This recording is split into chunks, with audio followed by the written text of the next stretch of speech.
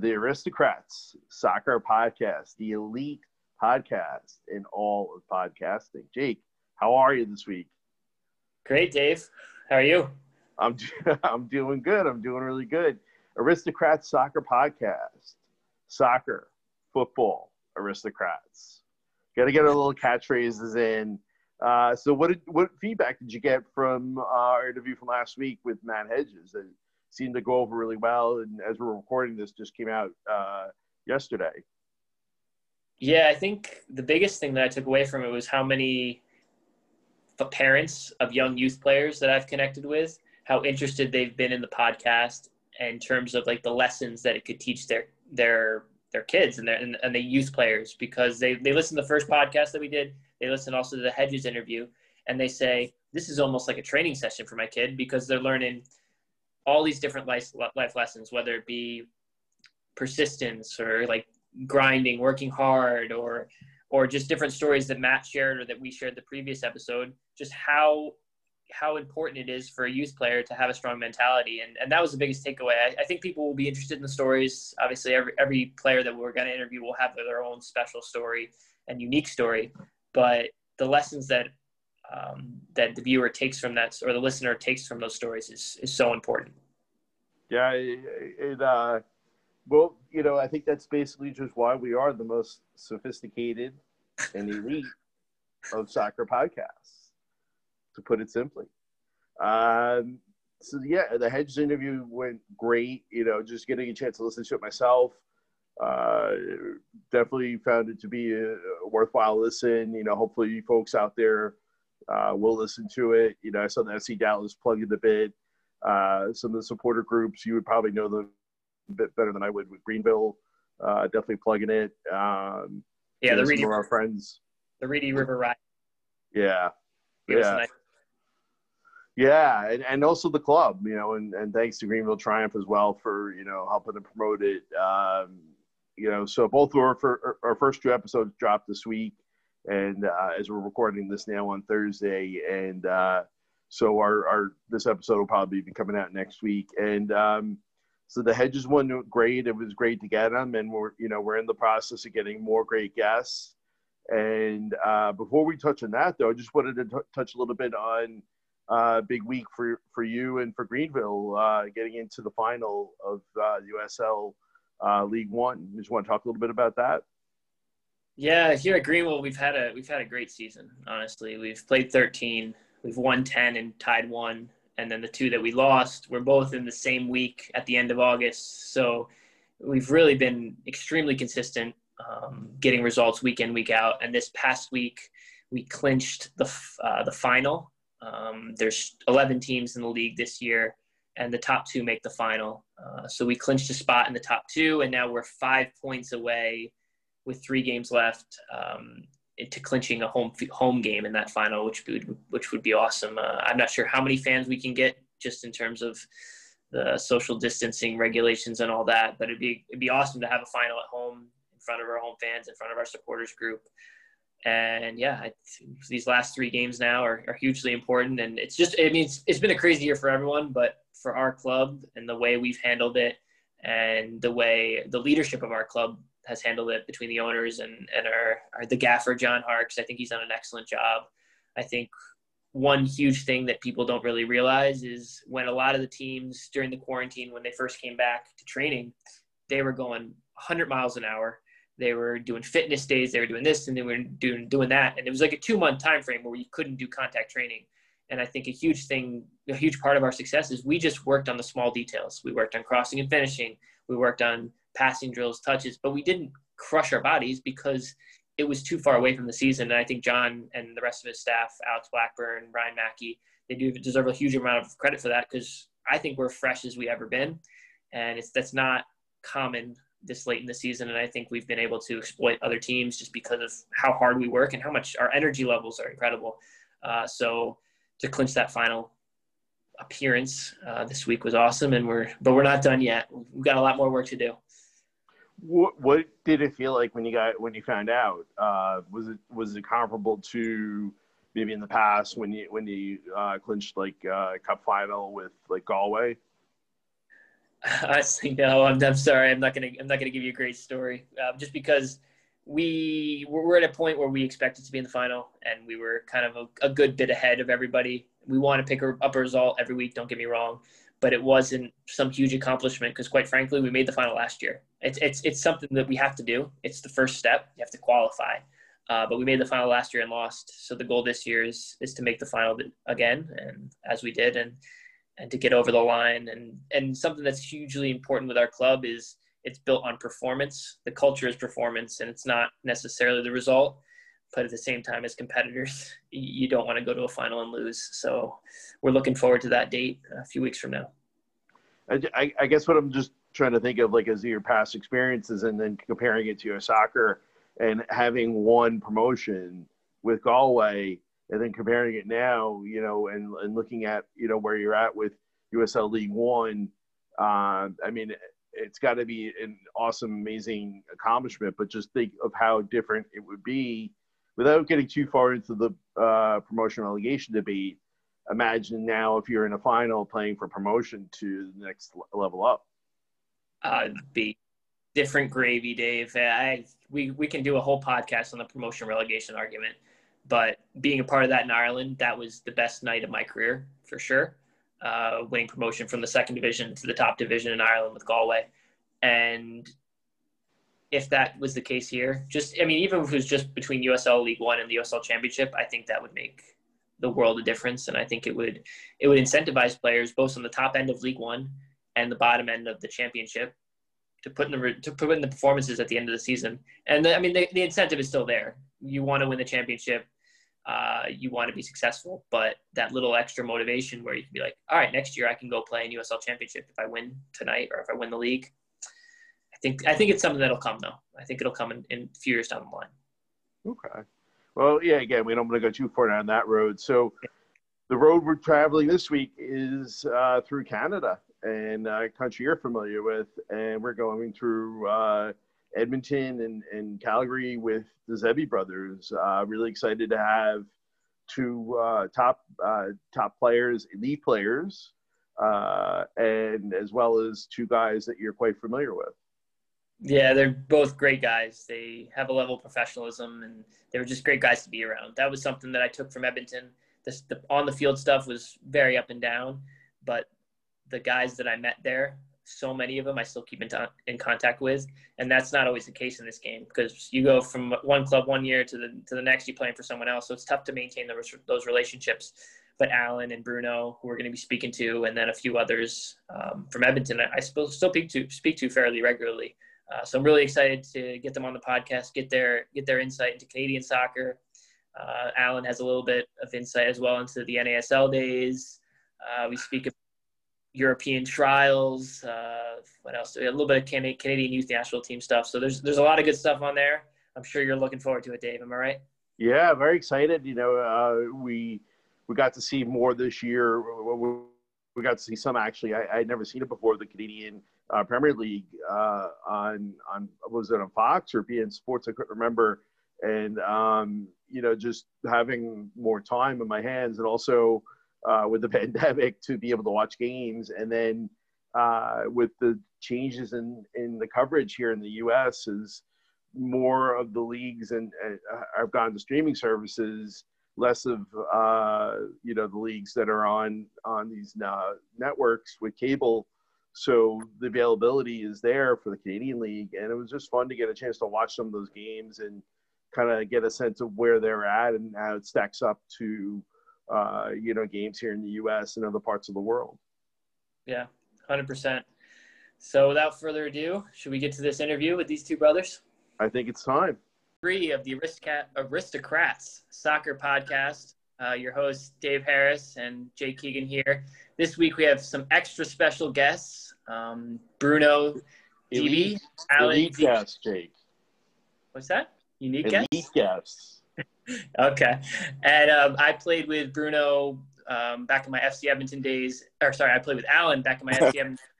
And Bruno was a regular at training when he was spending time back during his college and PDL days. So I know both of them very well. They're great guys, and I think they'll be great guests for the podcast. You guys can listen to little bit of their background, where they grew up, and where they are today. So, Alan, I know you're very talkative, so you can start us off. Can you guys just tell the viewers where you guys were born and how you guys came over to Canada? Okay. Well, yeah. Well, first, thank you for having us. Yeah, I'm born in France. Moved to Montreal when I was 9. Started playing there a little bit, and then moved to Edmonton when I was 15. And then, yeah, that's about it. And then, yeah, eventually I started playing. But I'll let Bruno talk too. Yeah, so Alan's the older one. He's 2 years older. So, again, he was 9, I was 7 when we moved to Quebec. And obviously we've been playing in France, but it was never organized, never competitive. So it was just out of love for the sport. And then in Quebec, that's when we started playing a bit more competitively, organized soccer. And then we moved to Edmonton. And for me, it's basically where I made more of my name for myself, definitely when we moved to Edmonton. Yeah. That's I mean, it's awesome. You guys just have been in that kind of soccer background in Paris up until you were 9, right, Alan? And Bruno, you were 7. So, yeah, so you got a little bit of a taste of it before you went to the hockey country up in Yeah. But did you guys grow up? So when you moved down over to Edmonton, did you guys always play for the FC Edmonton Academy? No. So I started playing the amateur club, with Extreme. I played for them for 3 years, and then the academy opened when I was, I think, 17. Me and Bruno went to the tryouts, we made it, and then played together in the academy for like a year or 2. Yeah. Yeah, for me, it's also about the same thing. Played for a youth club, and it was one of the most successful clubs in Edmonton. So it's called Edmonton Juventus. And basically, there's when you win the league, you go to provincials. When you win provincials, you go to nationals and so on. And so we always had a strong group where we made nationals pretty much every year. We could qualify for it, and we were lucky enough to win it when we were 14. So that was a bit of my background growing up. So I was kind of well known in my age group in Edmonton. And then, like Alan, came to the tryouts. And then it was more of a combine where they invited a bunch of players who they felt had a chance of being part of the academy. And then we both were part of the 16 that were selected. Yeah, when I was over in Edmonton, I really respected the depth of quality in the youth program. I mean, obviously I've never met Alphonso Davies, but he grew up in the Edmonton area, 13, 14, and then to meet Sean. Yeah, exactly.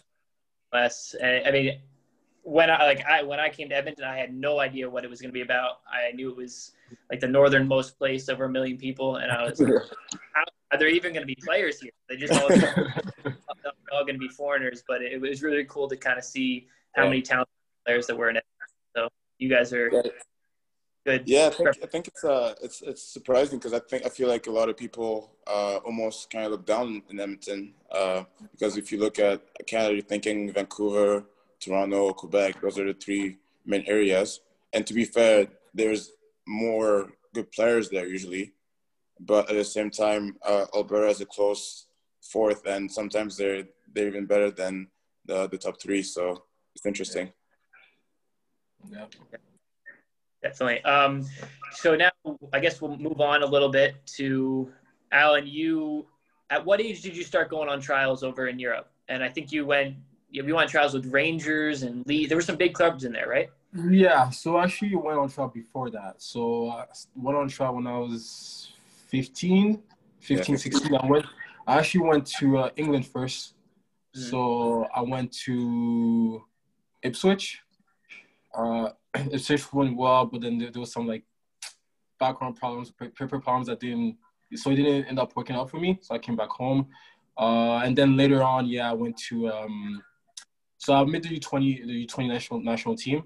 And at that time, FC Edmonton offered me a contract.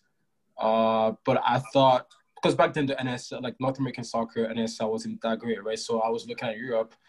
And so I talked to the club and asked them, can you guys give me a chance to maybe go on trial, and then maybe if it doesn't work, come back, right? Things happen, they get upset, so they pulled away the offer. So then I ended up going to Leeds first. Didn't work out. Went to Rangers. I got injured. things didn't work out, and then I ended up staying in England for like a year, and then I came back to FC Edmonton, and yeah, crazy story, but yeah, and then I ended up signing for FC Edmonton. Which was the club that you were close to signing with? Do you mind sharing it? Ipswich. Well, there's two. So there's Ipswich when I was 15. It went well. I was there for like a week. It went well, but then at that time I was in the program called the NTC. So it's like the National Training Center, like the best kids in the city kind of train together.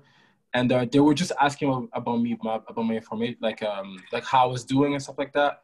And yeah, Sean Fleming, the coach, kind of sent them an email asking them like, yeah, how I'm doing. And then the club got scared because obviously with England, like in England, you need certain papers and it's different over there, right? So the club got scared a little bit. It told me to kind of just figure out my papers and then come back. And then that kind of never happened. It was such a weird situation.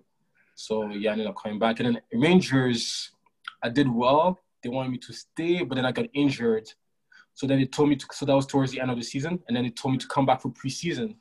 So that was the plan. So that's why I stayed in London. And then somehow my agent just stopped replying to me. He just ghosted me, right? So then I don't know. It was a weird situation. I tried to contact the club, but didn't work out. I tried to go out to other trials, didn't work out. So I don't know. I don't know if it's bad luck or just whatever, but yeah. Agents those were the clubs. Pardon? Yeah, agents are crazy. Another player that they're also Yeah. kind of club. I mean, you never know what's going on behind the scenes. Yeah. Unfortunately, because at that time you wouldn't have signed a first team contract. Would you have? You would sign kind of a youth kind of development contract, or what would have? Yeah, well, it's probably would be like with I think it was under 21, or like not the first team, but the second kind of team. Yeah. Yeah, that would have been a great opportunity for you, but it's just great. that's in the game, right? Yeah, that's just that part of it. So Bruno, did you end up going on any of those kind of similar trials, or did you just kind of go Yeah, straight? I got lucky enough to go to one trial. So me and my brother both went to Guingamp. Oh yeah. Second division team in France, and it was 3 hours away from Paris in train. And obviously, when you're under 16, unless you're very, very good and you play with the U16s, if you're under 16, there's no residency program. So you gotta make sure that you go back home on the weekend. And then if you're 16, there's a full residency program where you can stay the entire week. And obviously they feed you and everything. And then it went well for me. And the coaches were happy with me and they actually wanted to sign me. So that was sorted out. But unfortunately, Alan got injured. So it didn't work out for him because he got injured. Yeah, always stuff by timing. So I was kind of banking on Alan making it so I could stay with him over the week, but it didn't work out. But that was basically my only trial ever. And then I also had one at Whitecaps too when we were still in the USL. And that one was disappointing because I came in and I was one of the better players there, actually. Even with they had some first team players trained there, and I was really I was playing very well. Me and Dominic Zator from Cavalry was there too, and we were two of the better players there. And then when it was the end of the trial, they approached me and said, "Sorry, we don't need any players in your position." So it was a bit frustrating because they flew me out there and everything, and it was like, why would you bring me in if you didn't need that position? But it was still a good experience, and yeah. What would you guys? Sorry, go on, Dave. Yeah, just a quick question, and then go back to Jake. But I was just wondering how you guys got identified for the trials, like what the process was. It seems really good. You know, it seems like the scouting is pretty advanced, and you guys are getting opportunities with some really good clubs over in Europe. For me, and I'm sure Alan will be the same thing. It comes into connections, right? We don't have that many connections, but we still had a decent amount. And obviously, when you have a European passport, it's easier to go on trials in Europe. So it was a bit of contacts and connections that got us those opportunities. Yeah, just people, coaches that we knew, kind of new agents, you know, and obviously with the passport, it's a lot easier to kind of go on trials. So yeah, connections and agents, pretty much. Yeah. Interesting. Yeah. What would you guys say you took away from those kind of I guess we'll call them failed experiences with trials? For me, kind of realized the level wasn't far off, especially at the youth level. You know, like I could always go to sessions and compete. Like I was never one of the worst players. But at the same time, I also felt that if you want to make it, you have to be better than what they have, you know? So, yeah, it was kind of just a reality check. Just like, yeah, I'm definitely doing the right things. I'm good enough to actually be in that environment. But then I need to work harder, obviously, to kind of just be better, right? Mm-hmm. But, yeah, that's the main takeaway for me. Yeah, for me, it's a bit the same. For me, it's if you're not one of the top 5 players, you're not making it. It's just as easy as that, as simple as that. If you're one of the, let's say, if you're in the middle of the pack, yes, they appreciate you and they like you, but at the end of the day, they don't need you because they have players in the area where you don't have to spend money for it, and they'll just sign those players. So when you go to tryouts, you got to make sure that you stand out because at the end of the day, if you don't stand out, you just won't make it. And then it's all about consistency. Once you're there, you got to make sure that you earn your spot because we've all been there as players. When we see someone coming as a trialist, it kind of like upsets the balance, especially when you don't know them very well, and especially if they play your position. You know what I mean? So when you play position, you feel a bit threatened, and you want to make sure that they don't take your spot. So it's one of those. Mm-hmm. Do you think that, or well, just from my experiences, like there's so many times with a trial that people get so down and they're like, so-and-so team didn't want me. FC Edmonton didn't want me. Maybe in your case, Bruno, Vancouver Whitecaps didn't want me. And they take time to kind of feel bad for themselves. How important do you think it is to have a strong mentality and just say, yeah, this guy doesn't want me. This coach doesn't think I'm good enough, but I'm on to the next one. And hopefully down the road, somebody will give you a chance. For me, I take it personally when the type of stuff happens, especially because I'm honest with myself. I know whenever I don't perform, and I know when I perform. So if I didn't perform and they let me go, no problem. Sure, I can feel down for a little bit, but then I move on, right? But if I play very well and they let me go, and I know I'm better than what they have, I kind of get offended, and I don't get down on myself. I just make sure that I prove myself, and then at the end of the day, I can be like, you know what, like you guys were wrong, and I was right. So it motivates me more than anything. Yeah, I remember this off. Sorry, I remember this off season, Bruno, and you kind of had that same vibe, and I loved it. I respect that, and I love it. Exactly. But go on now. No, yeah, for me it's the same thing. In this sport, honestly, there's a lot more failures than success. I believe, anyways. So it just builds a character, and it's just like Bruno said, it's just you kind of use it to push yourself to work harder to get better. But yeah, I don't know. It's just motivation, you know. It's motivation, and just it's failure, but you learn from them, and you kind of keep pushing, and that's it. Yeah. You guys are teaching the youth that, right, at TWP? Try to, anyways. Try to. These guys for those listening on the inside, what is TWP, guys? It's a soccer company that I started with Tomi Amiriobi, Maurice Sasio, and Carson Smith.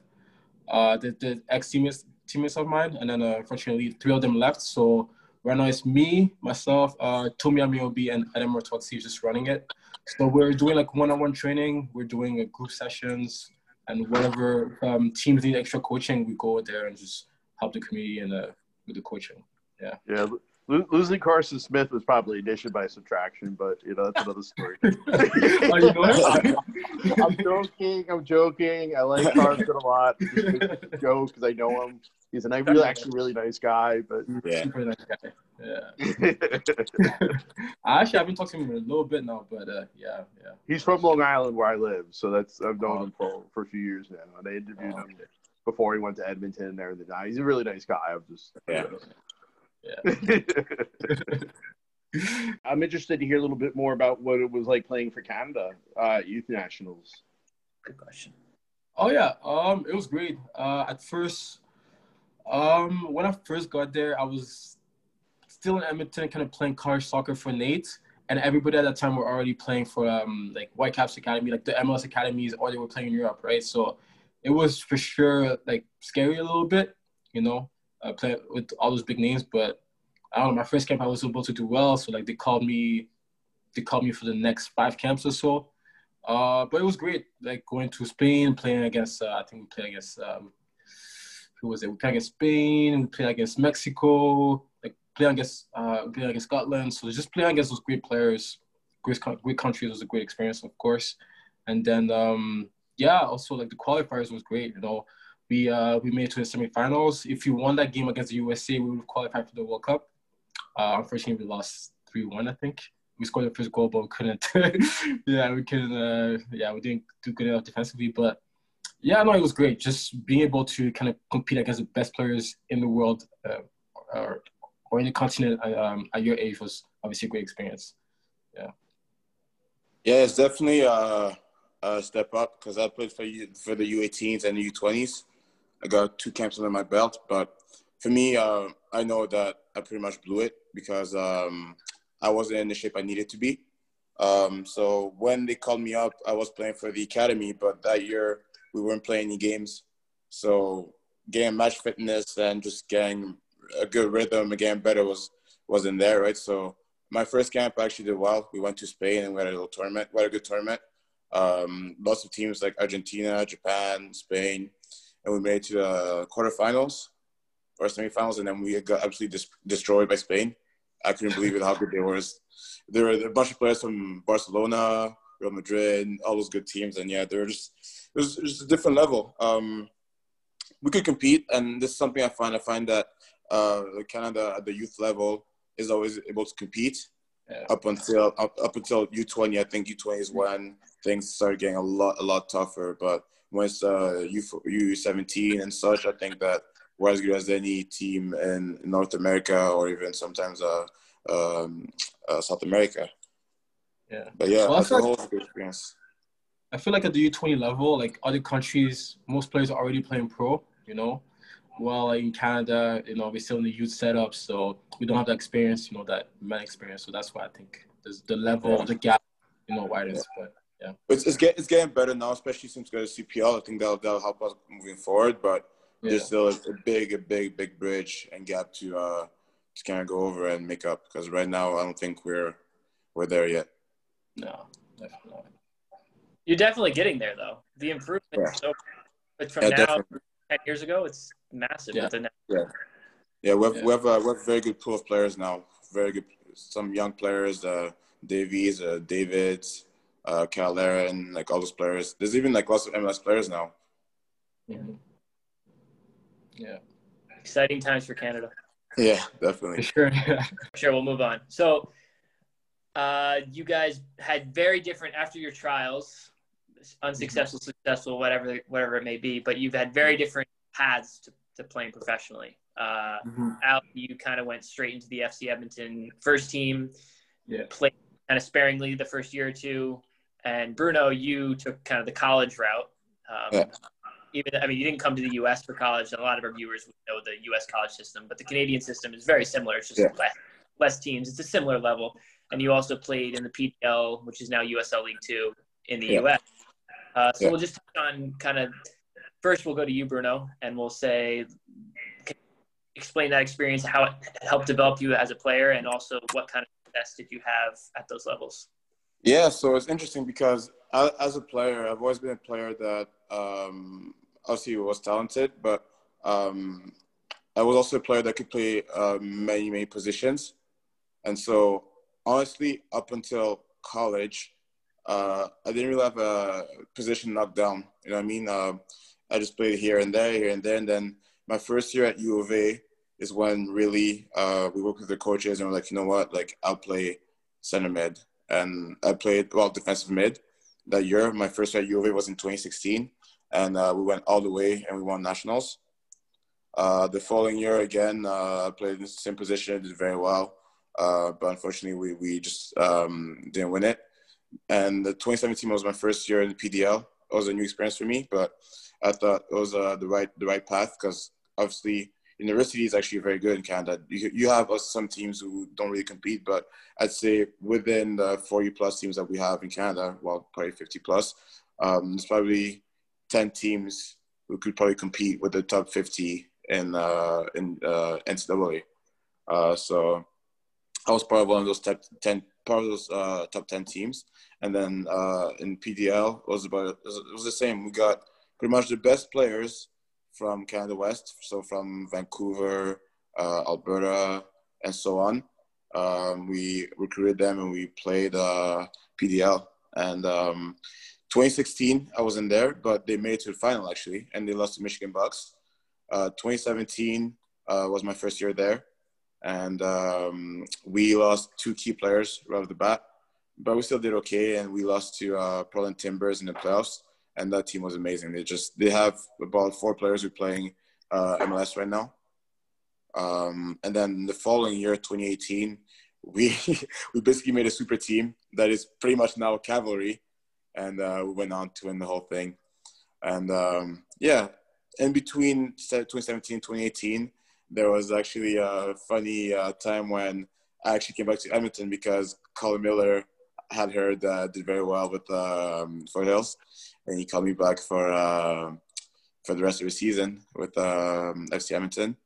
And he actually wanted to sign me, but the timing wasn't right at all because it was around the time when we were hearing rumors about the NSL folding, and there just wasn't enough time left in the season for me to even consider it, because had I signed the contract and actually played some games, then that would have messed up a number of years I could have played in university. So that's something I really thought of, alongside some players telling me that I should probably stay in university. Jake Keegan. I got some friendly advices and pushes here and there. To, run from Colin Miller, run.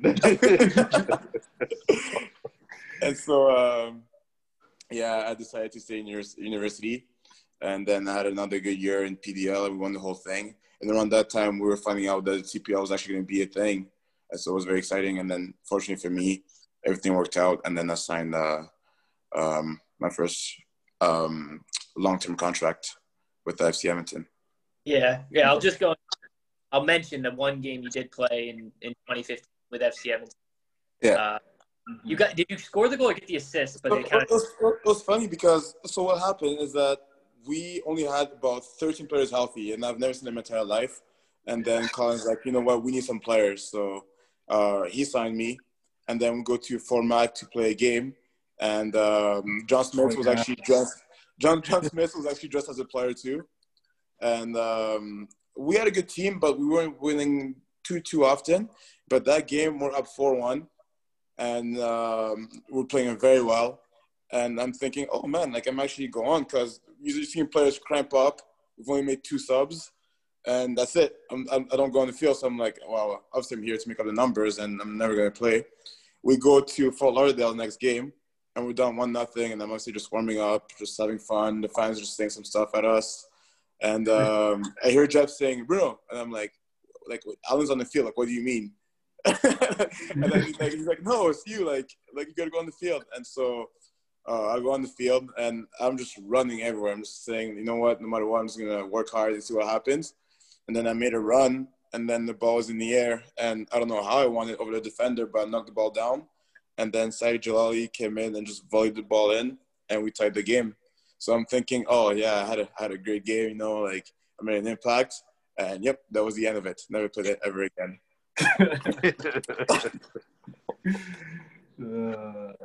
Yeah. Your moment of glory, Bruno. Yeah, moment of glory. I got one assist, and that was it. That's a great story, just because the system, in the U.S. it's getting a little bit better now in terms of college players. We're allowed to have academy players with USL, and they keep their college eligibility. But for a while you couldn't. You either had to be pro at the USL level, whatever, or you were amateur at the NCAA level. Whereas in Canada, you guys kind of been ahead of the times. Yeah. Where go into that rule that you touched on a little bit, how it is in Canada, where if you play like one professional year, you have like one less year of eligibility, or what exactly? Yeah. So, and they made a new rule too. It's like if you're under, I think 18 or something like that, even if you play pro. So let's say I played at like 17 or 18. I played 3 pro games. I would still be able to go to university after, and that wouldn't really impact anything. Gotcha. Yeah. Cool. All right, Alan, let's hear your side of the story. And obviously, we know that you signed with FC Edmonton. It was 2015, right? Or 20? Yeah, 2015. So after, go ahead, sorry. I was just going to say, so go a little bit into that and your early years at FC Edmonton. And also, I'd be interested to hear your side on kind of, if you were to go back, would you rather take a path like Bruno and play all the time at the PDL level, play all the time at the college level, or are you happy with kind of being a squad player for a couple of years at FC Edmonton? I'm just curious to see what you think would be more beneficial for you. Well, okay, so I'll go back to the story. So after London, I came back to Edmonton, and I didn't want to play for FC Edmonton anymore. But then guys like Bruno and a few teammates convinced me to go back and train with the reserve. So that's what I did. And then after a couple of weeks, Colin asked me to just come and make up the numbers with the first team, right? So I do that. And then I go to, I think I did, like, because it's 2 seasons, right? So, spring and a fall. So in between the 2, we usually do like a mini preseason. So Colin invites me to that, and then I do well. And I just end up staying full-time with the first team. Just for training, right? And at the end of the year, I'm like, you know what, Colin, what's happening? Like, you know, like if I'm not gonna sign, I'm gonna obviously go to university and all that. And he tells me, you know what, it's like a month left of the season. He's like, you know what, stay for the end of the season, and then we'll see what happens, right? I end up doing well, and he offers me a 6-month contract. And so then I started actually my first year. I actually started playing right away. So like the first away game, I made the squad, and then after like 3 games or so, like I think Albert Watson gets injured, and I come in right away. I guess I think it was against Minnesota. They had Christian Ramirez, and they had what's his name? Like the little guy that people. Ibarra. Yeah, Ibarra. Yeah. So that was my first game. Yeah, that was my first game. So Wow. did well. And then the next game we played against Cosmos when they had Raul, that Senna, and I started that game. So yeah, my first year actually I ended up playing 21 games, and after that he extended my contract for 2 years. Colin extended my contract for 2 years, and then my second year, I think, is that when you came? My first year, 2016. Yeah. You came in 2016, yeah. So that year I don't play too much because we get Eckersley. You know, obviously there's Eddie Edwards. I'm playing fullback at the time too. There's Eddie Edwards. There's Johan Smith. You know, so like there's a lot. Sean Nicola. So there's a lot of experience. I don't play that much. You know, I play 11 games. At the end of the season, I asked Colin to kind of release me because I want to leave. I want to play, right? And he tells me, no, like you're gonna be a good squad player for next year. So you just work hard and just, you know, you'll have a spot. And I was like, yeah, whatever, sure. And then, I played. So I'm arbitrary because I have my option, right? So coming from 30, I'm on the bench. And then I think midfield wasn't doing so great. I think, who do we have again? We had... that second year, who did we have? We had... Daryl Fordyce? Yeah. No, Daryl wasn't there. yeah, Daryl was gone, I think. Was it Nick's first year? Yeah, the second year. It was the second year. Okay. We had Dustin. He would play in the middle sometimes. Yeah. When Nico was good too. Nico from Argentina. Yeah. Christian was there too. Christian was there, yeah. Moro. But yeah, whatever. For some reason, the Colin doesn't really trust the midfield, and he just puts me there. I do well, and I played, I think, 22 games.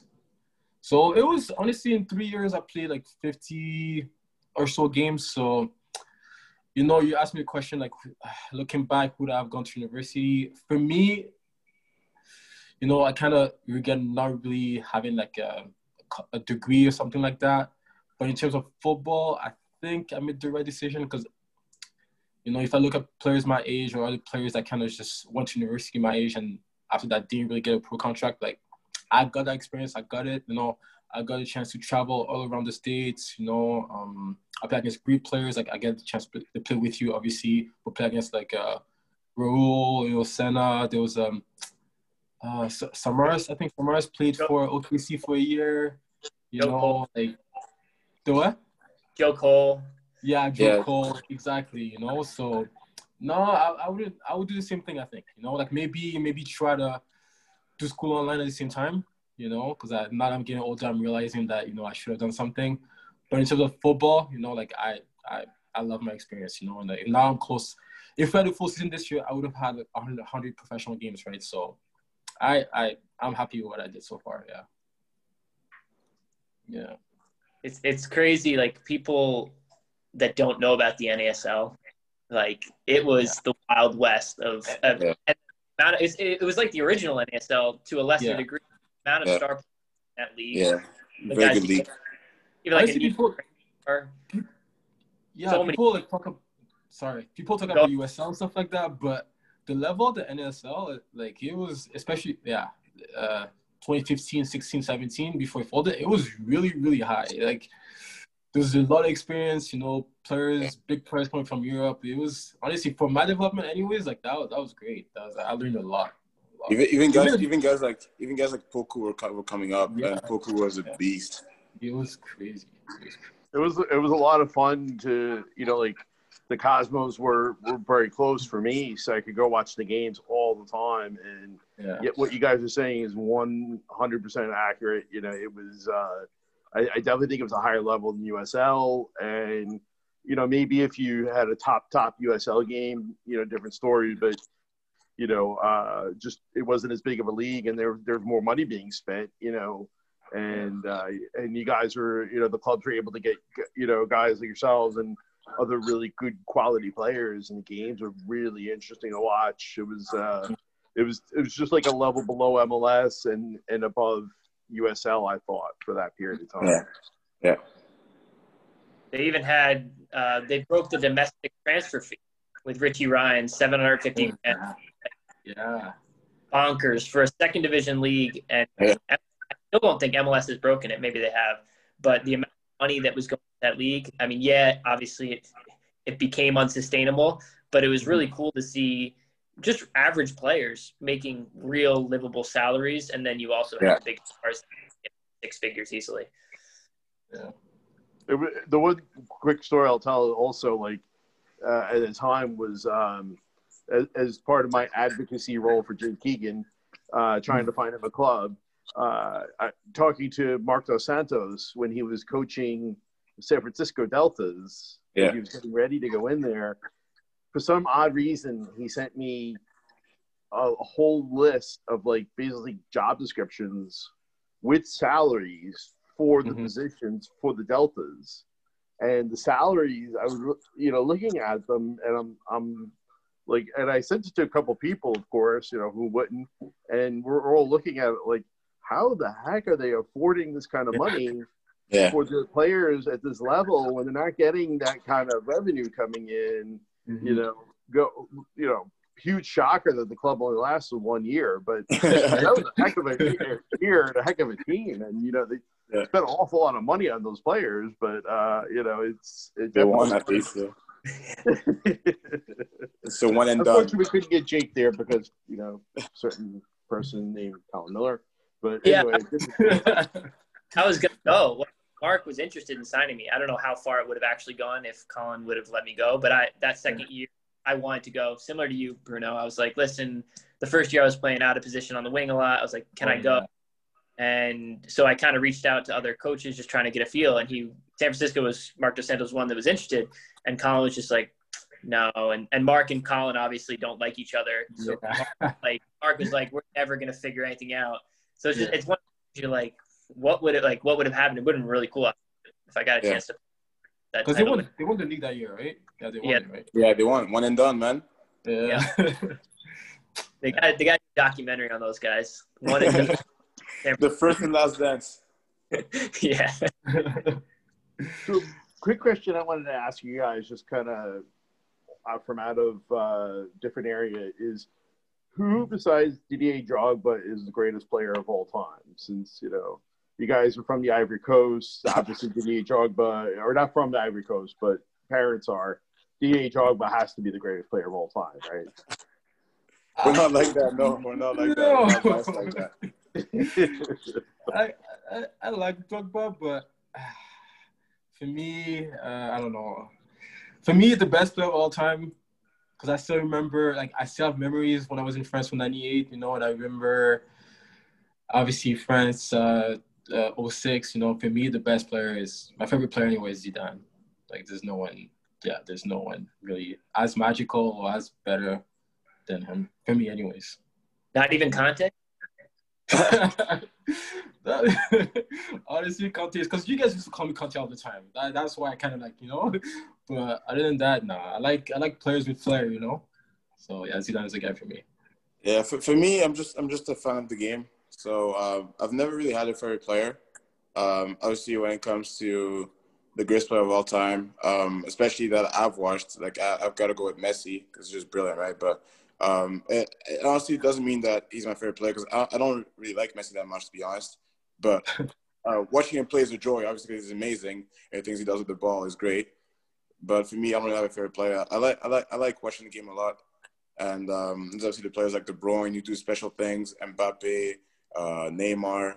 And it's just interesting seeing the different type of stuff they do. Like you said, like Conte, like you watch him and just the way he wins the ball, brings on plays, it's very entertaining to watch. And you watch De Bruyne, the way he passes the ball is very entertaining to watch. And you watch the dribble like Neymar. So for me, that's just how I view the game.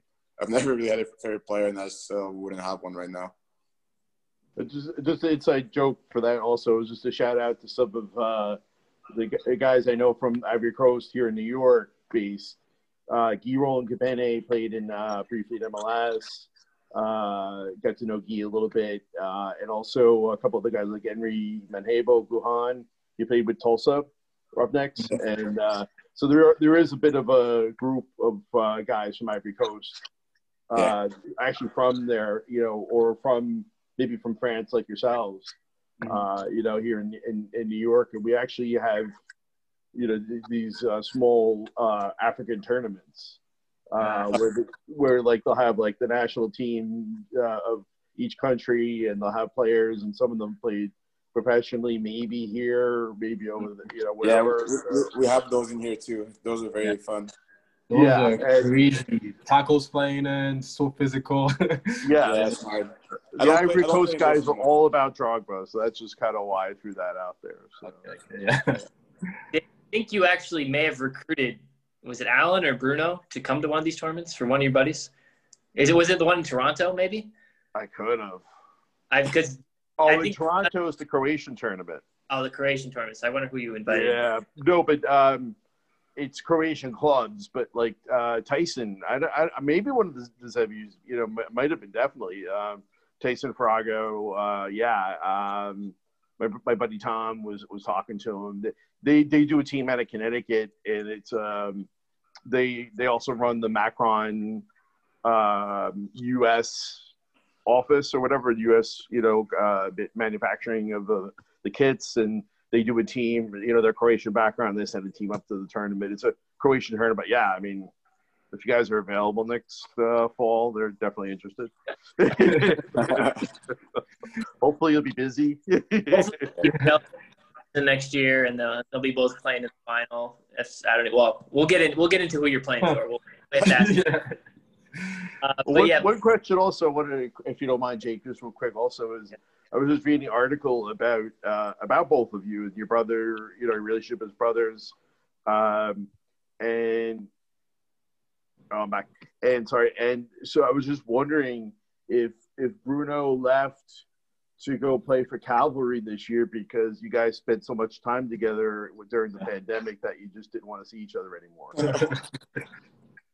I was already away during the pandemic, so that couldn't be it. I was already in Calgary. I read that you guys were together with another player during the pandemic. Oh yeah, so what happened is that so I was in Calgary, and then obviously we found the pandemic and everything, so I came back for about a month or so, and we actually have a player. His name is Jano Isua, who lives at my house, and he's a good friend of ours now, and he's from Cameroon. So it was the three of us just in the house, just trying to stay fit, play some soccer, tennis, work out, the boring stuff. At that point, you guys, one of you had to go. Yeah, I had to, man. But at least you went to picking better team, so good for you.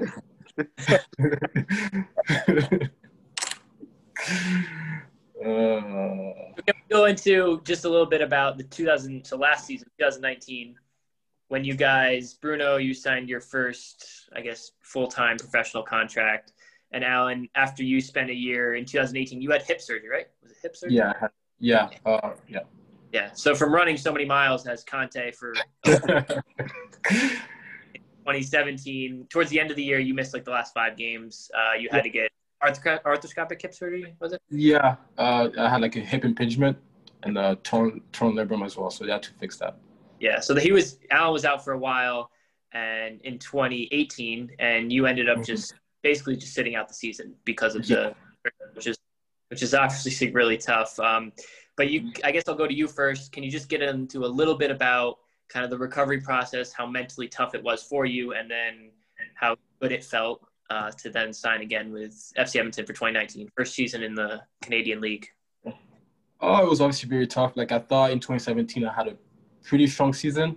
I had agents and teams that were kind of talking to me towards the end of the season. So, in my head, I was getting ready to leave because my contract was as well, right? And as I was folding, so I was getting ready to leave. And then I didn't get my result till after the season, so probably in November. Like I got a scan and everything, got the results in November, and then I was told I needed surgery. So that was obviously devastating. Surgery too had to take place the next year in January, so like that lasted an extra 3 months.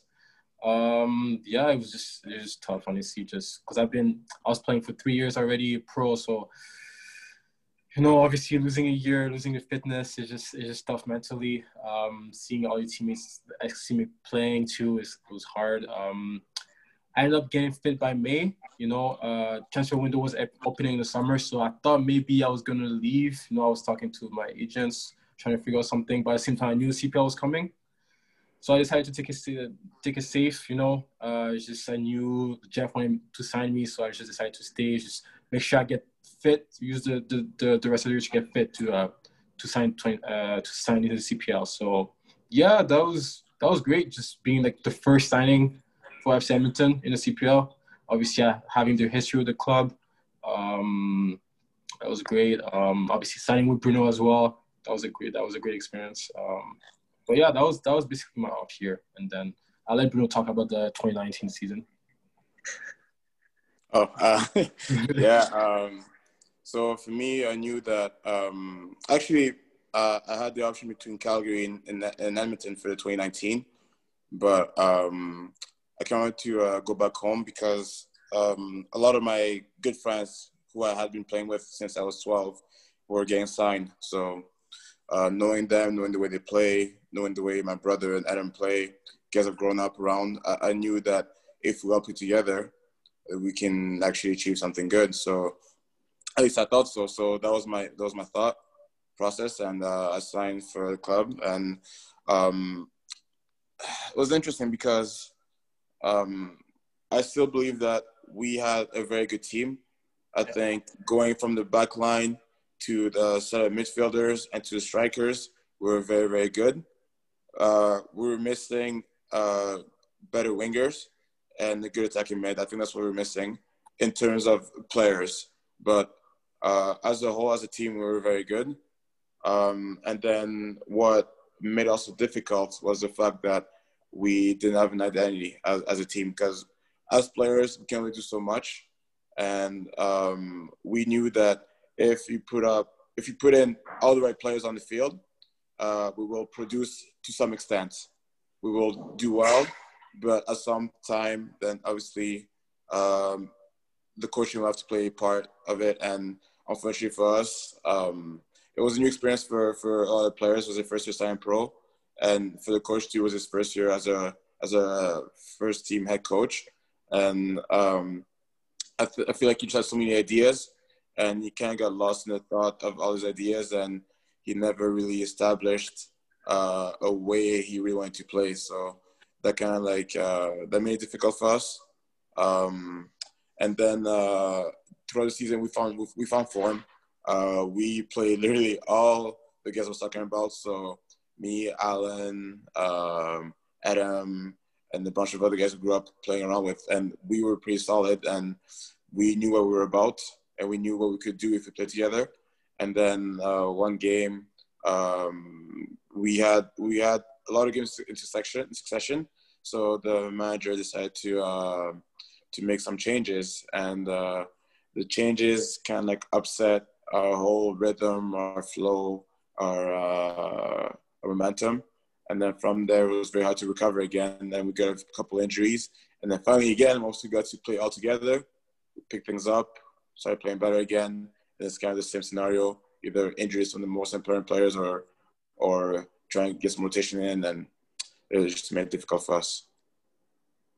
Yeah, it's crazy how people don't realize from the outside how much coach and your manager plays a part in a team success. Like, obviously, you have the recruitment aspect of it, which is a big part. You need to have good players. But once you have that base, and I feel like in 2016 and 2017 in FC Edmonton, it was a very similar situation. We had so many talented players, and in 2016 we were good because the players basically just ran the dressing room. And we had a lot of old players like Matt Van Onkel, Adam Eckersley, Albert Watson, Daryl Ford, guys like that they just said, all right, Colin Miller was the coach, obviously, but they took the onus was on them to set the standards, and we had kind of a settled team, and everybody kind of figured out their roles. Whereas in 2017, we got some new players, and things changed, and we lost some of that leadership. And at that point, it's so crucial that a coach comes in and kind of creates that identity that you're speaking about. And it's just, if it doesn't happen. Was that the year Van Onkel went to MLS in 2017? Yeah, he went after, the last year. Yeah, because I remember seeing him in 2016, and he just unbelievably seemed like he was unbeatable. Yeah, it was. I don't know what happened. He just was saying everything, just crazy. Yeah, I don't know. This man, he would put the striker in on a breakaway with his by playing the ball out, and they just save it anyway. Yeah. As a fan, as an observer, it's just. And with other folks as well, and also what I remember reading, it just seemed like Van Onkel was such a key player, that the team was good, but that, maybe it was the system that, he was there to really kind of hold things together in the back and make those saves, keep you guys in the game, and then let the folks, up top try to get some goals in when possible. But it would just always keep you guys in the game, never get too far behind or keep it at a tie score, and then, get the goal if you hadn't done it early. Yeah. Well, that was the game plan, right? Back then, it's just defend, hope you score a goal, and then just defend the whole time, right? So that's why Matt was so big for us. Yeah. I also think and not everybody loves the guy. He can be a little bit confrontational, but I think Adam Eckersley, just the kind of leadership and experience. He was a Manchester United player. He played first team games with them. I think a lot of the experience he brought, along with Pop and Albert, were unbelievable at center back. Just had that back line, and we had. But I still go back to the culture of the team was just so much different, and I think a lot of the time it's difficult for players to create that culture on their own, and I think it's really important for the coach to come in. Do that. I can tell you that what saved us last year, because I think what I'm about to say, if we didn't have that, we would have been dead last. But what saved us last year was the fact that we had the best locker room I've ever had in my entire life at any level I've ever been in. Going back to when I was on trial with FC Edmonton back in 2017, I come in every morning, heads are down, there's no music, no nothing, right? Nothing at all. In 2019, it was basically like family. Like you come in the locker room, people are singing, the music is blasting, people are playing ping pong, all sorts of games. So we had some up and downs. Obviously, we had a spell of 6 or 7 games where we didn't score a goal, and obviously that takes a toll on players, and players are starting to doubt themselves and they're starting to get mad at each other. But we actually stood together and we stood by one another, and then we went on a run with 13 games where we only lost 2. And maybe tied 4, and then we won the rest. So if we didn't have the locker room that we had, and I do give Jeff some credit for that because he signed the players. If we didn't have that locker room, we would have been a lot we would have been a lot worse than we were last year. In 2019. Yeah, people forget you did finish third. It's not fourth. Yeah, you were distant third in terms of, because in last year you made the final top 2.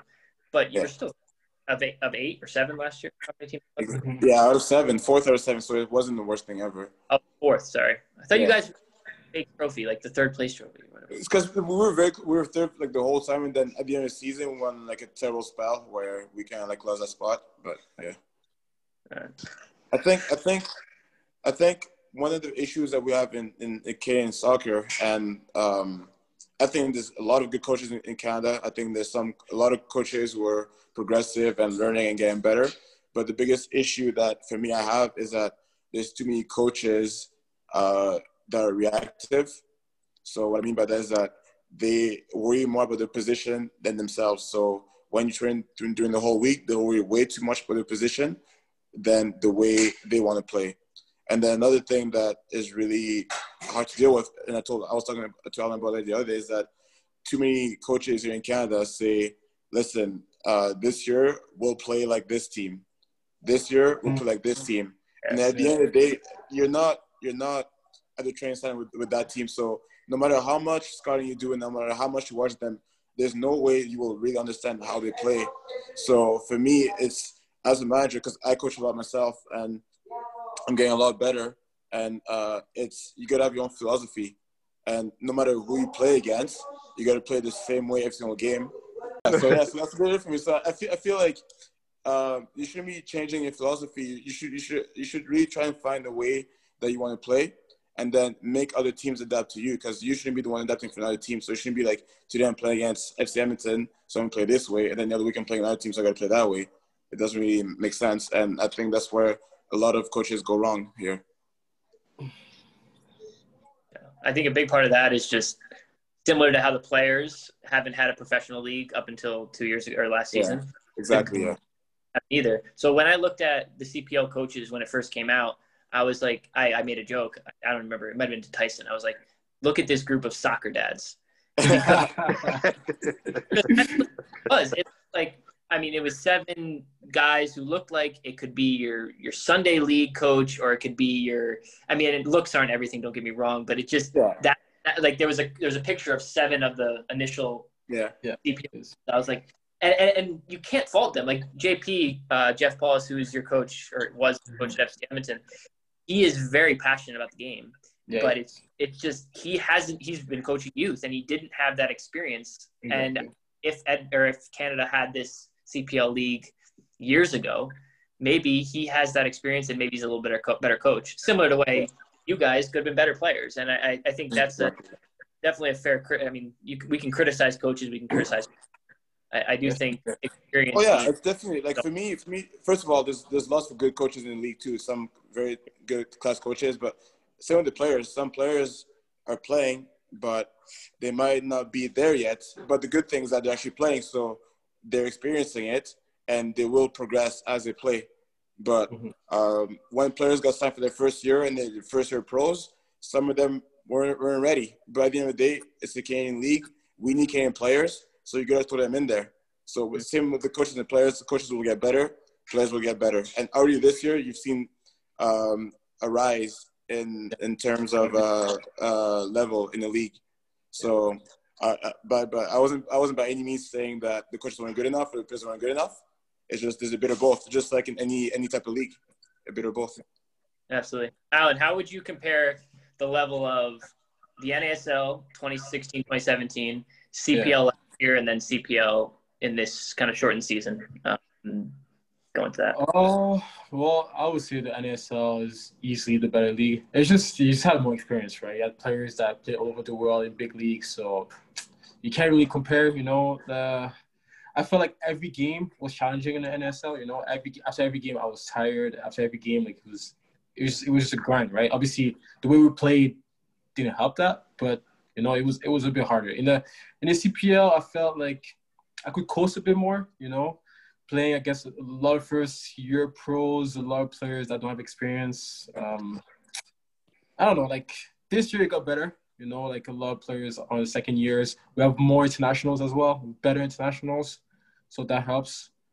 But it's going to take a while to catch to the level the NSL was. It's just, at the end of the day, Canadians right now, we're not good enough. You know, it's gonna get there with time, but we're just not good enough. And this NSL was just a bunch of internationals, right? Bunch of even the guys coming from the US, they already had games. Like you before coming, you came from Europe already. You know, like it's just night and day. It's just night and day. So CPL is just up and coming new league, so you can't really compare it to leagues like that.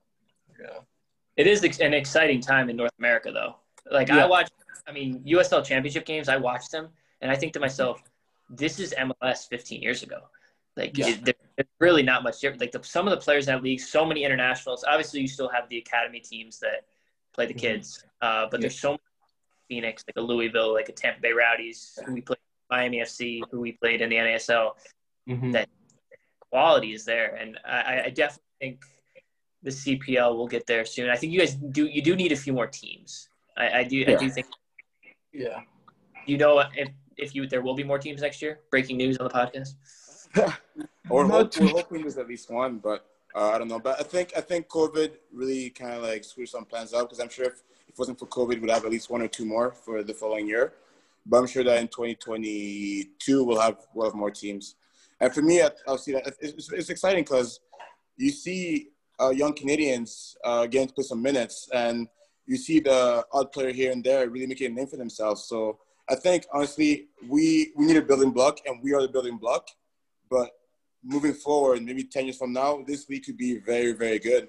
And even right now, like in terms of marketing and everything, it's actually really, like, I'm impressed with it. And I'm actually proud to be playing this league. And it's a league that I can see myself retiring in if that's my level. And if it's where I'm going to spend the rest of my career, I have no problem with that. And I just hope that I try and help the league grow, because I know that if financially we make sure that everything is okay, and then we can get some more teams and all that, I think this league has a lot of potential. That's the biggest thing for me financially. Like one of the reasons the NSL was so good is because we were able to pay the players, right? Right now in the CPL, I know it's a new league, but financially we're not there. We're not able to attract those big players, you know. So until we kind of just catch up to maybe like a USL level, or like, you know, like pay our players a bit more, I think CPL might struggle for a little bit. But I guess that's normal. This is, I think, for our American audience, this might have been the first year, you know, that it was, the games are on quite a bit. I don't know if they really were on that much in the U.S. previously, but that combined, the availability of the games combined with, you know, the availability of time because of the pandemic, we're all, you know, home a lot more, way more time, so we're able to see a lot more games. And you know, I was impressed with the standard as well. I thought it was quite good, and definitely comparable to, I think I even told you, Jake, at one point that I thought the level was comparable to, you know, USL Division One and perhaps championship level too. You know, there wasn't much difference there. You know, maybe just a couple players here and there.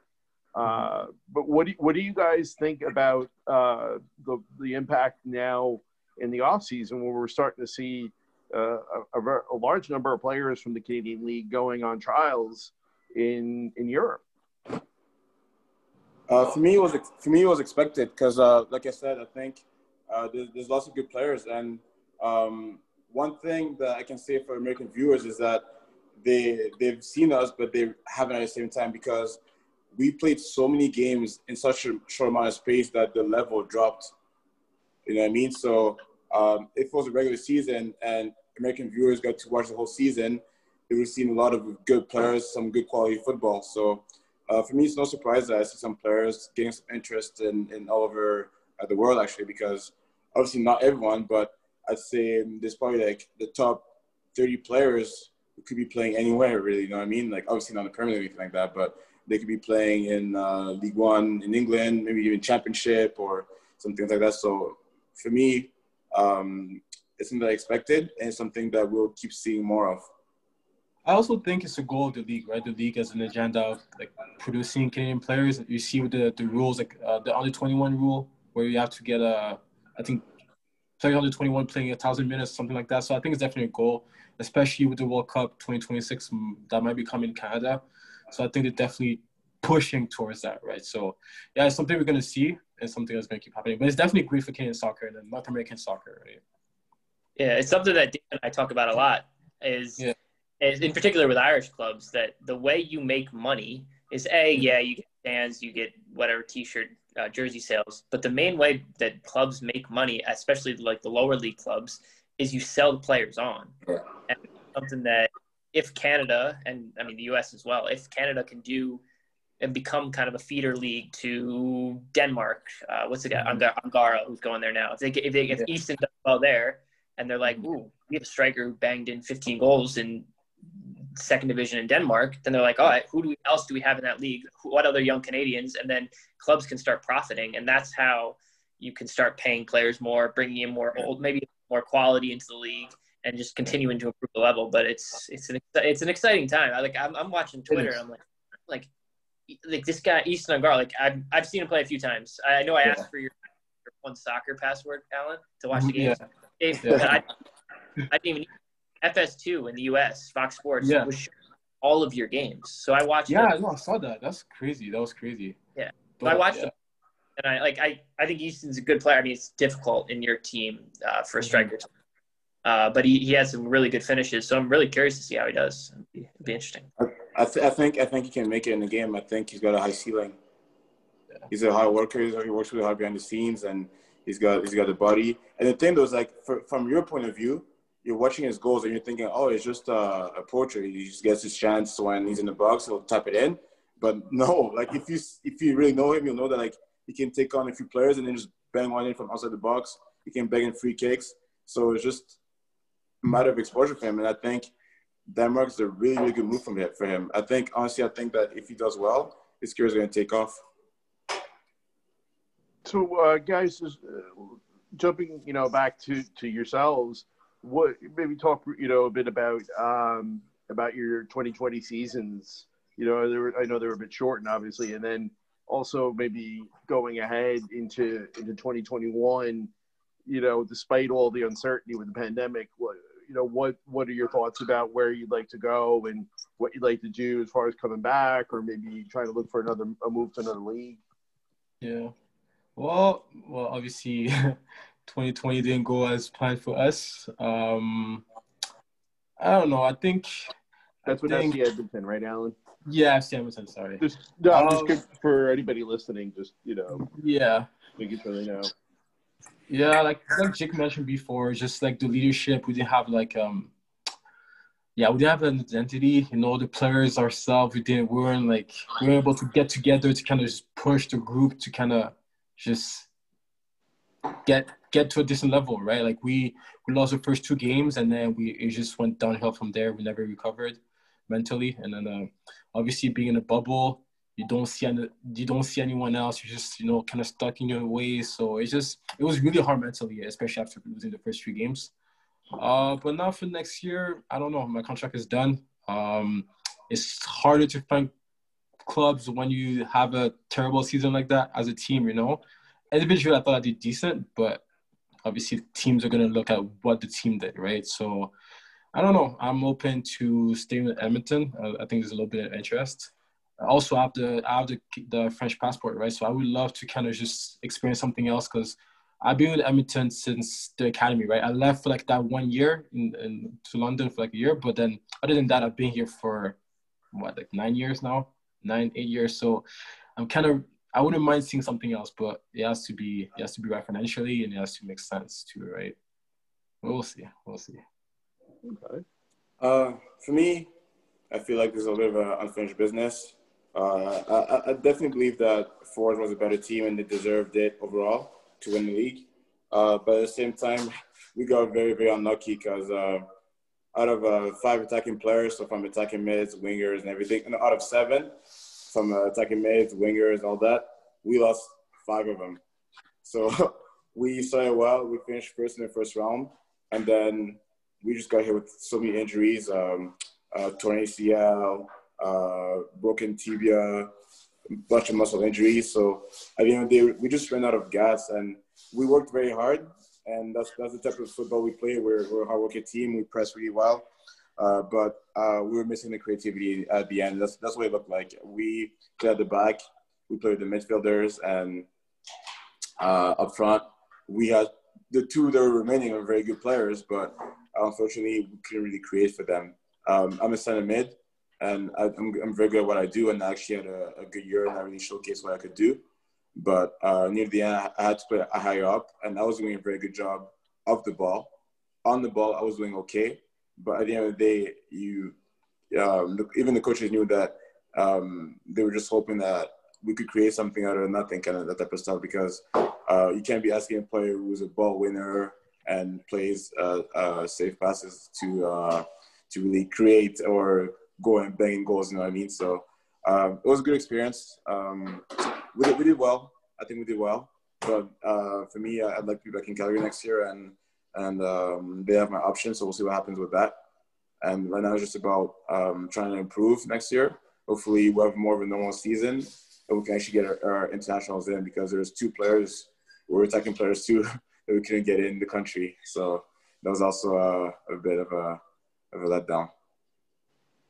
Has there been any interest or any noise or anything from the national team since your youth days, or have you guys been to any camps?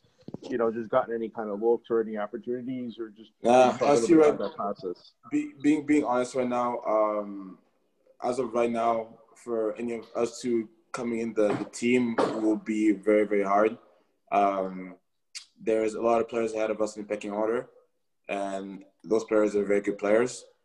So for me now especially, I think we gotta raise our game now, because we both had a good year, but now we gotta be more influential, because when you talk about CPL, there's always like the best players to talk about, but players like me and Alan are never in the conversation. So if we're never in the conversation in the CPL, as hard as it is to hear, there's absolutely no chance that we're ever gonna reach the senior squad. So the first step would be that if we're in the CPL, players like me and Alan have to be out there and be 2 of the most dominant players in the league, because if that doesn't happen, like I said again, we're not going to be part of the conversation. But if it does happen, then we can start entertaining conversation and see what happens from there. Well, also, if you look at players at positions, they play in Europe. They play in Europe. Even guys like Jet and stuff like that, like other center mids, because we play center mid, right? They're playing MLS, and they're like stand-up players. Wow, right? So it's just really, really difficult at this point to get there. Are both of you, Bruno, you're center mid, and Alan, you're left back? Because I was just looking online, and it seems like you're both online, and like Transfermarkt or something that has you both down as left-sided players. Yeah. I think that's because of the 2019 season, because I played left back that season and Bruno played left winger. Yeah. We play on the same side, so maybe that's because of that. But we're both center mids. Like we're both like, yeah. Okay. Alan has played a lot of fullback. I'm not sure about you, Bruno. I didn't play. I played a lot of fullback, man. Yeah. A lot. Yeah. I played everywhere. Even that one year when we went to Sask and I played a friendly game, I was playing center back. Nobody knows why. Utility players. Yeah. So, Bruno, when do you find out about your option, whether or not Calvary is going to pick it up or not? That depends on the coach. So right now, they're kind of like trying. I think the priority right now is to try and focus on the pieces that we really, really need. Probably like attacking mid, wingers, and things like that. Also, I think now there will be a lot of competition for out of contract players, because there's a lot of top players now in the league that are out of contract. So there's lots of interest around the whole league. So I'm pretty sure that they're trying to focus on that right now. And then whenever they're ready, I guess they'll keep me updated, because we already had about 1 or 2 conversations and they went well, but there hasn't been a phone call or anything that tells me that, I picked up my option. So, just a bit of patience. If they pick up my option, great. I'll be happy with it, because I want to be back. But if not, then I think I've done enough this year to go somewhere, whether it's here in the CPL or USL or maybe even Europe. So, not too stressed right now. What are the themes like we've talked about on the show? Maybe you can start off, Alan, and then maybe Bruno, is just about the grind, and maybe as far as being a player and all the challenges you face.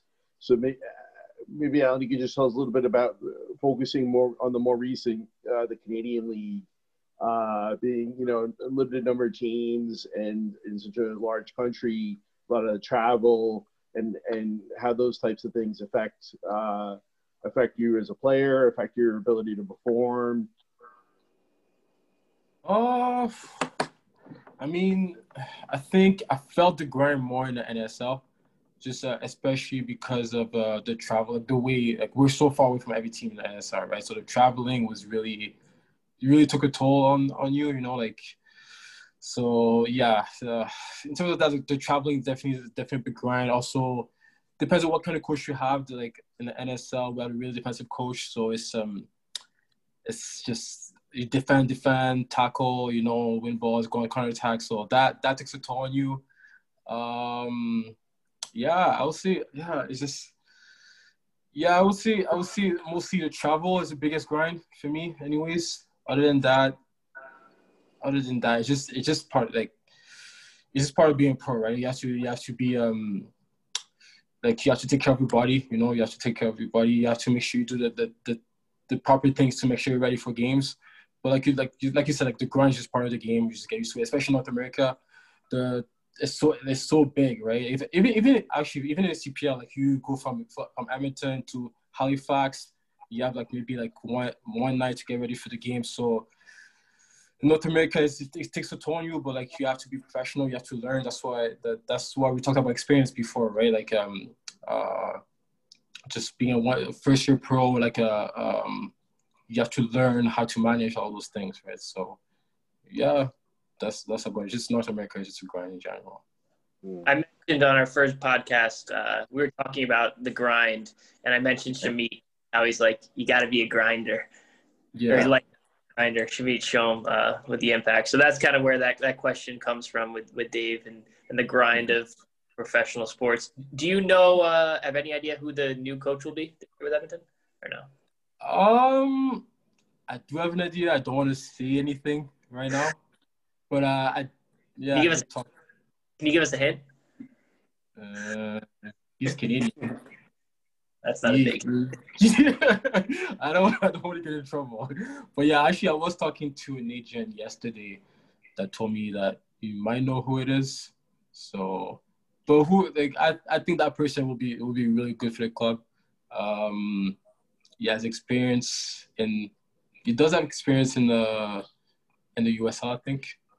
And yeah, I don't know. I can't say too much. I don't want to get in trouble. But it will be good for the club, I think. Yeah. Yeah. It would be exciting to have Edmonton be good. Like have a legit team, well run. And I mean, I think the owners of the club, the Fath brothers, they do a good job in terms of run the club well. They look after people, but I think that one position is very important as we spoke about earlier, and it'd be great to have a good man in charge, and then obviously that leads to bringing in really good players.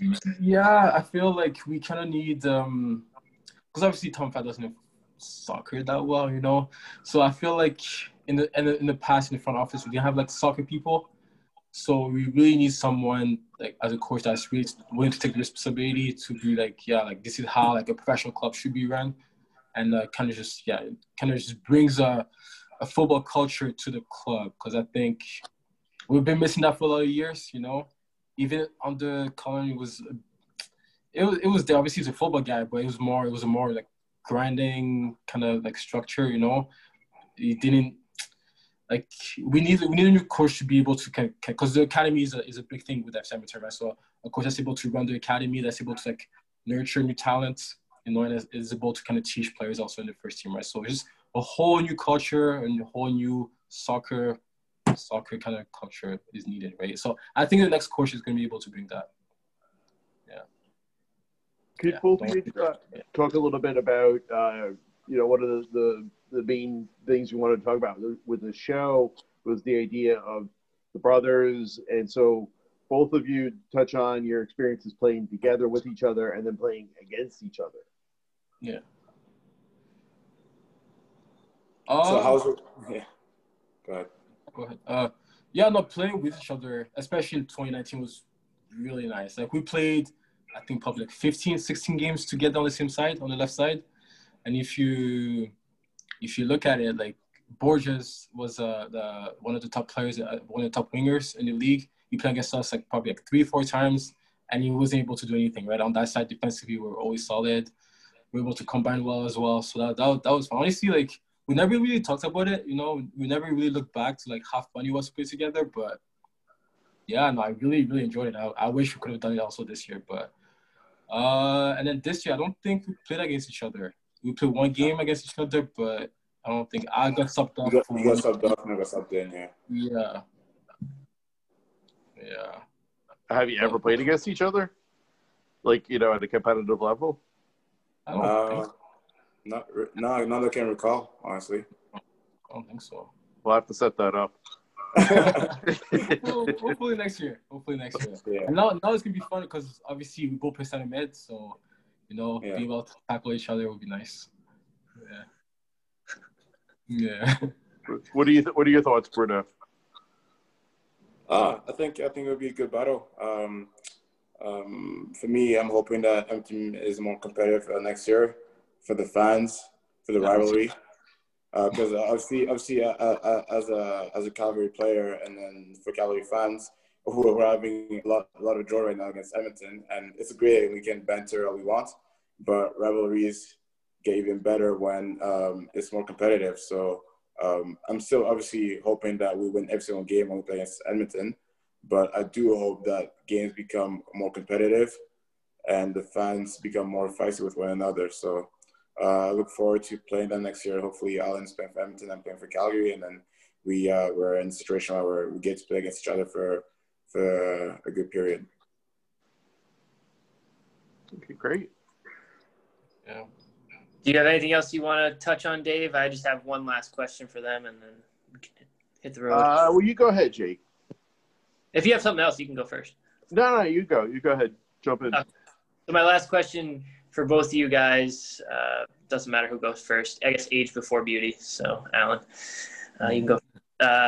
So is there anything that you would like to share in terms of, A, kind of crazy stories that you've had along the years? I know I'm putting you on the spot there. Or B, an answer, the easier question, just give us something to pass along to the youth, like as a professional player, as someone who grew up and had a lot of trials but didn't have necessarily all the success they wanted. What's kind of the lasting message that you would give to the kids and the kids that you guys train or that you train with TWP? Yeah. For me, it's just work hard. Just work hard no matter what. Don't like always try to stay motivated. You're gonna, like I said before, there's more failures than success in this game. So you have to stay strong mentally. But at the end of the day, like people say it all the time, but hard work beats talent all the time, right? So just see, even if you're not successful at anything, at a trial or maybe a game, just, you know, wake up the next day. Like, it's not the end of the world. As long as you work hard, you know, you'll find a way to be successful, you know. Yeah, like, growing up, like, I wasn't the most talented kid. You know, there was so many players better than me. But what made a difference and what took me here is just because I work hard. That's all it is. Work hard and try to take care of your body off the field, you know. Don't follow the crowd. Just try to be as professional as possible. Just try to do research, you know, like ask questions to people that have been there before, and try to mimic them, you know, and try to just try to educate yourself as much as possible and just work hard. That's what I would say. Yeah, for me it's a bit of the same, and I think me and Alan are very similar in that sense. It's about attitude. Even when I coach my kids every time, like here we gotta make sure that we work hard and we compete, because compete is a big word for me. You gotta be ready to compete every day, training, games, because training is related to games. So if you don't do it in training, there's no way you can do it in games. So you gotta make sure you have the right attitude. You gotta make sure you're willing to work hard, and then obviously the talent is a big part of it. You gotta make sure that you have some ability.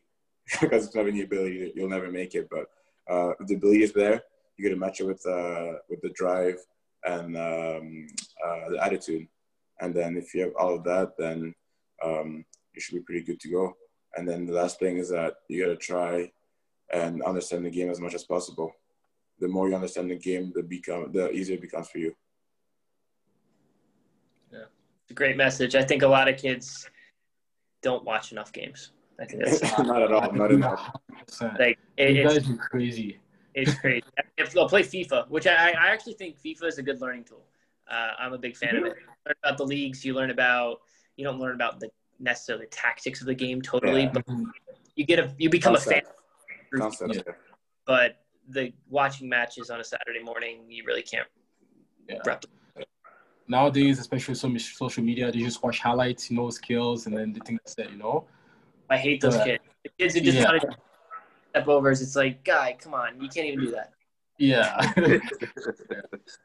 Guys, just one last quick question. Who's the better Zebi? That's it. That's an answer you'll never get, man. Yeah, you'll never get that. We have different qualities. I would say I'm maybe a bit more defensive. He's more offensive than me. But we still kind of play the same roles, so I don't know. Depends what you like. Yeah. Yeah. Very non-committal. Very legal brothers, And my sister, we'll both be explaining why we're the better one. Jake, obviously is the greatest sibling of his family. But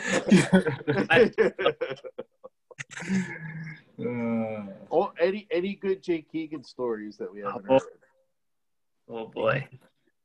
Jake Keegan stories. I don't know. Jake's pretty quiet guy. Like you don't have any crazy story that I can remember.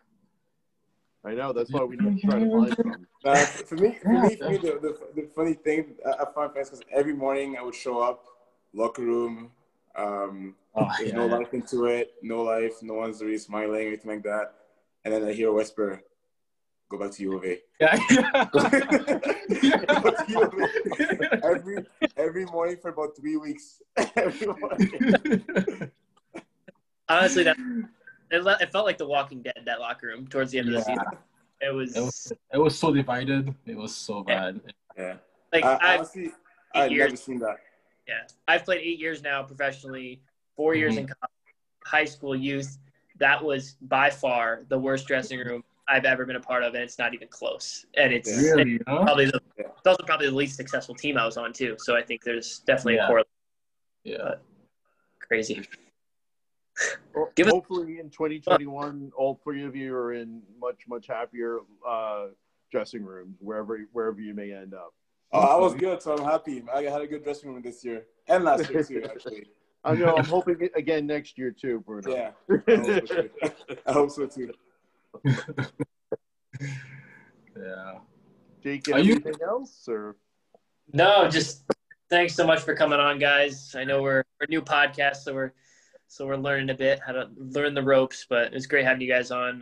Two guys I really respected playing with Edmonton, both alongside you, Alan, and then Bruno, you as mostly a training player, but I loved playing with Bruno when we did like small side, like 7-on-7, because he would do that.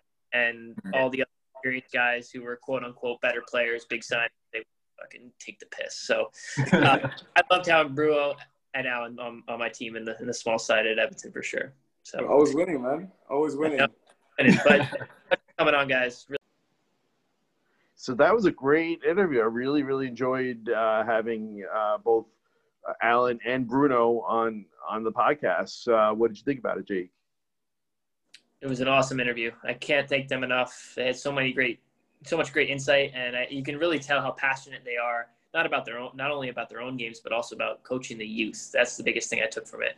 And I think we might have a couple coaches, maybe at high levels, maybe the professional level down the line. Especially Bruno. He seems to have that itch to coach, doesn't he? He wants to run his team, and he wants to go through and make his own tactics. And he definitely has that passion. I think Alan has a great passion for the youth player, and I think that could be his niche going forward.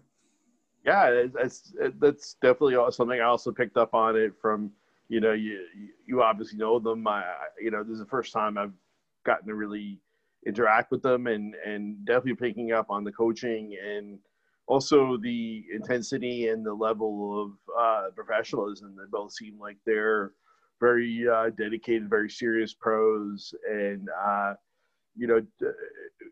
Alan had a very strong year as far as his individual performance, game in, game out. Even though Edmonton didn't have the best year as a team. And, Bruno had a little harder time. He definitely still had a good year.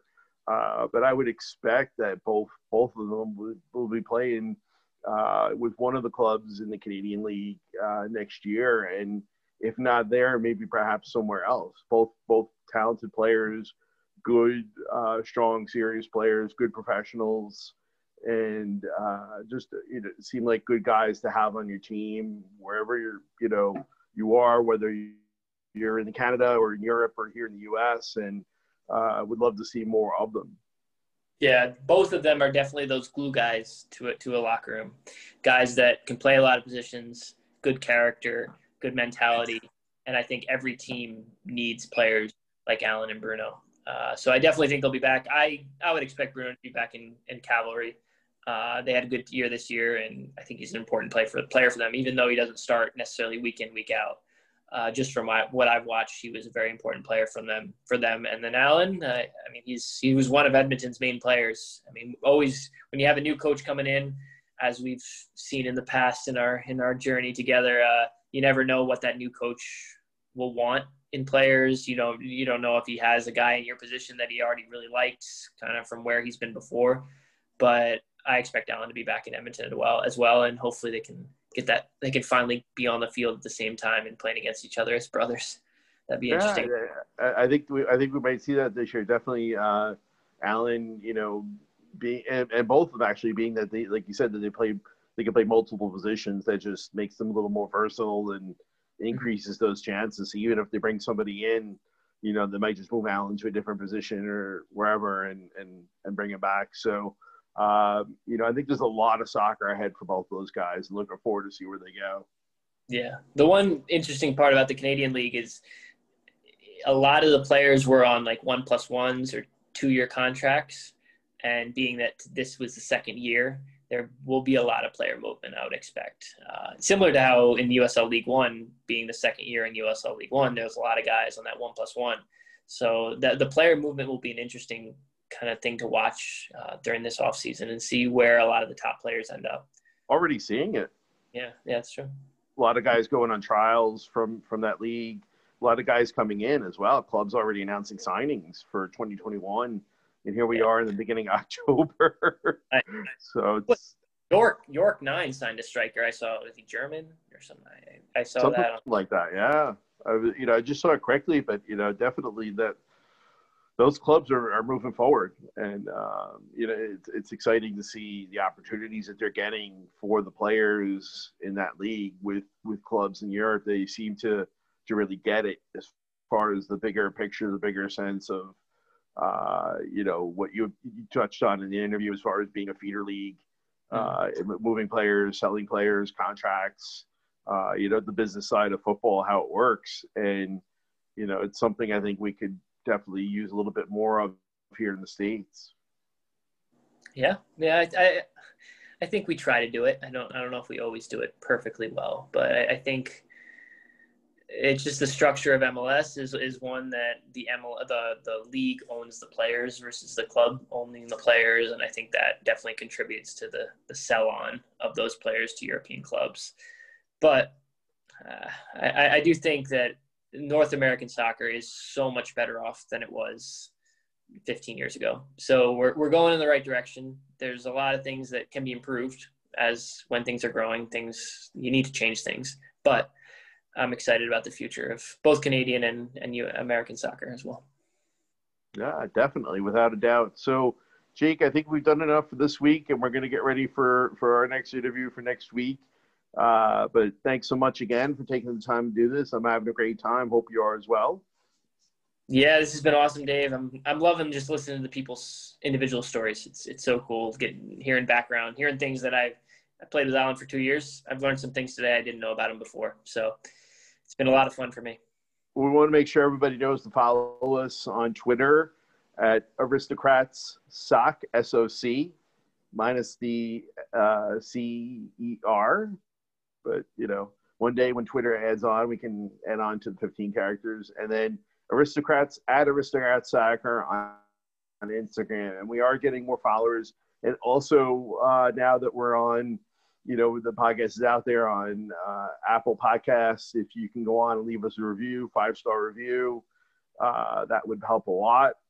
So anybody out there that's listening, anybody, Is anybody out listening, please leave us, follow us, leave us reviews, support the podcast, share it with your friends, your family, your loved ones, your neighbors, your pets, or anybody else that will gladly listen. Everybody like, subscribe, whatever they say. I know that's YouTube, but leave us a good comment, leave us a good review if you can. But I guess that's it for this week. We'll see you guys next week. Probably we'll see who we have in the pipeline for interviews. But until then, I'm the athlete. I'm the advocate. And we are the aristocrats.